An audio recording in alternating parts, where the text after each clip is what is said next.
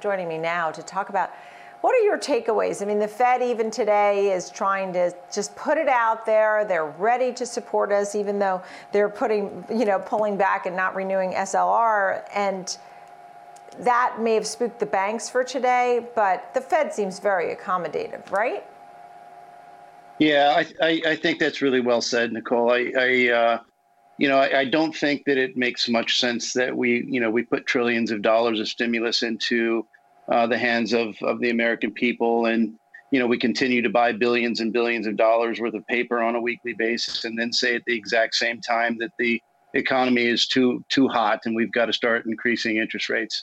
So I personally think it's just a great opportunity for investors to be buying on dips, and I think we're going to see a lot more of this up and down activity over the next couple of months. And, as a good hedge fund manager might say, these are the times where we really make our money.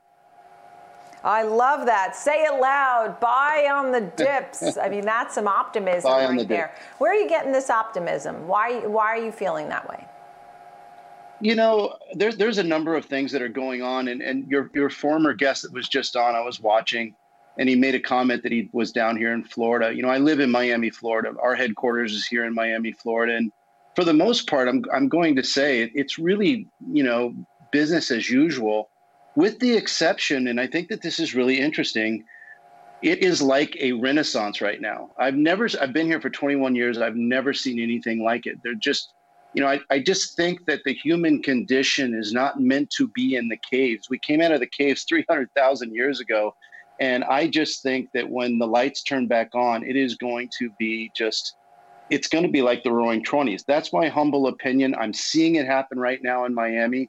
And so when you ask me, where's the optimism coming from? It's coming from really touching it and seeing it firsthand. And I also think that, what the pandemic has done is it's really taken the future and moved it into the present. And I don't think that there's any amount of interest rates that are going to change that. And the digitization and the speed to get more digitally, connected is not going to go away.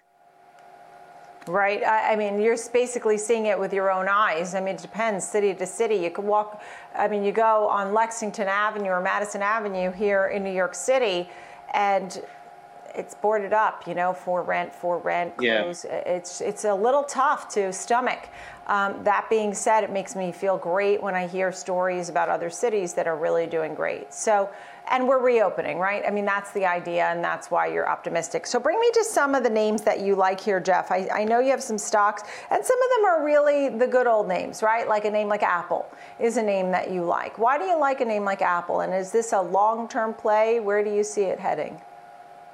I think it kind of goes back to what I was saying earlier when we were talking, and when I said, buy on the dips. I don't think that the quality big boy names, when you can buy them on sale, you need to do it. This is a great opportunity. I don't think that people are going to stop using their iPhones. It's only 14 years old, and look at how it's completely democratized almost everything that we do. So whenever you get an opportunity to buy a company like that on a dip on sale, I just think it makes a lot of sense to do so. So yeah, I think right now, when I'm looking at my board, I want to buy the quality stocks that have been beaten down a little bit, and to me that just makes all the sense in the world. Tell me more about Peloton and Uber. Both have some very obvious stories. Peloton was during the pandemic, everybody got one. Uber is people don't want to go on the subways, and as we reopen, there's just not even enough Ubers out there for folks. Yeah, I mean, let's talk about Peloton first. And again, I think that a lot of the things that we have done over the last 12 months, habits and rituals are what the human condition is really all about. And 3 weeks is a habit, right? We've been in a new habit and a new routine now for over 12 months. I think that when the lights turn back on, people are going to want to go back to the gyms. People are going to want to do those things. Yeah. But that ease of having that Peloton bike in that bedroom and being able to actually just go in there in whatever clothing that you want to wear, whenever you want to do it, and just click into a technology-based, fitness system in your own home, I don't think that's going anywhere. I think it's been oversold. I think it's a great buy right now. And I think that what Peloton is today, because it is a tech-based application, it will continue to iterate and it will become more and more different things. And I just think it's a great opportunity to buy a company like this when you can. Right. And you were showing it right now on your charts. I mean, it looks to me like a pretty good buy. Yeah, because it's off the highs too, right? When we look Exactly. at a chart like that, assuming you wanted to go back up and you think that the trend continues, then I see what you're talking about.